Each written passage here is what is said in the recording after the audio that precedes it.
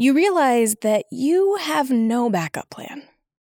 All of your dad's stuff is here, and the last time he lived with you, it did not go well for either of you. You sigh in defeat. Your sister lifts her chin and turns to the robot. We're ready to sign. Thank you. My pleasure, Imani. Ring anytime you need anything. Great. It knows her name. It probably knows your name too, but you don't want to test it and find out. You leave your dad on the couch. He's already settled in, reading a book about the latest JFK assassination conspiracy theories. When you get home, you fish out the flyers you grabbed on the way out and sit down in front of the computer. You should probably figure out exactly what you just agreed to. On the homepage for Vanguard Estates, there are two big buttons: Family and Residence.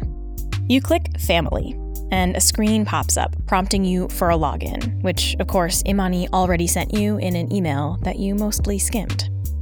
Once you're logged in, you can see a big, smiling photo of your dad and some basic information. Hobbies, favorite books, TV shows, whether he's a dog or cat person. It almost looks like a dating profile.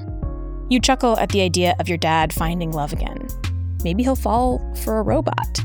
Maybe the facility has sex robots for the residents. They did say it was full service.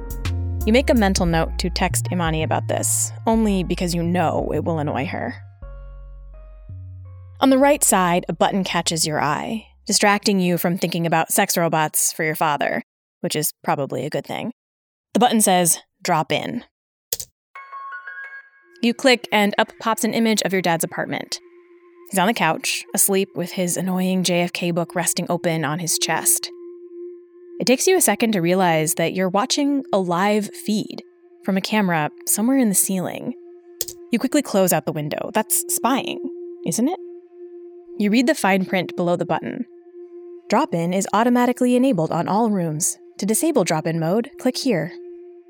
It seems creepy to be able to spy on your dad without him knowing.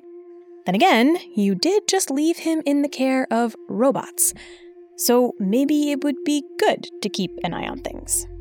So, what do? Do you decide that a little bit of checking in is fine? You're not spying on him, you're spying on the robots to make sure everything is okay.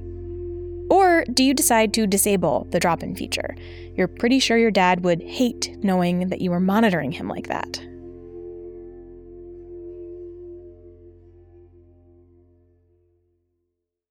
If you want to keep checking in on him with drop-in, go to episode 6, Use Drop-in.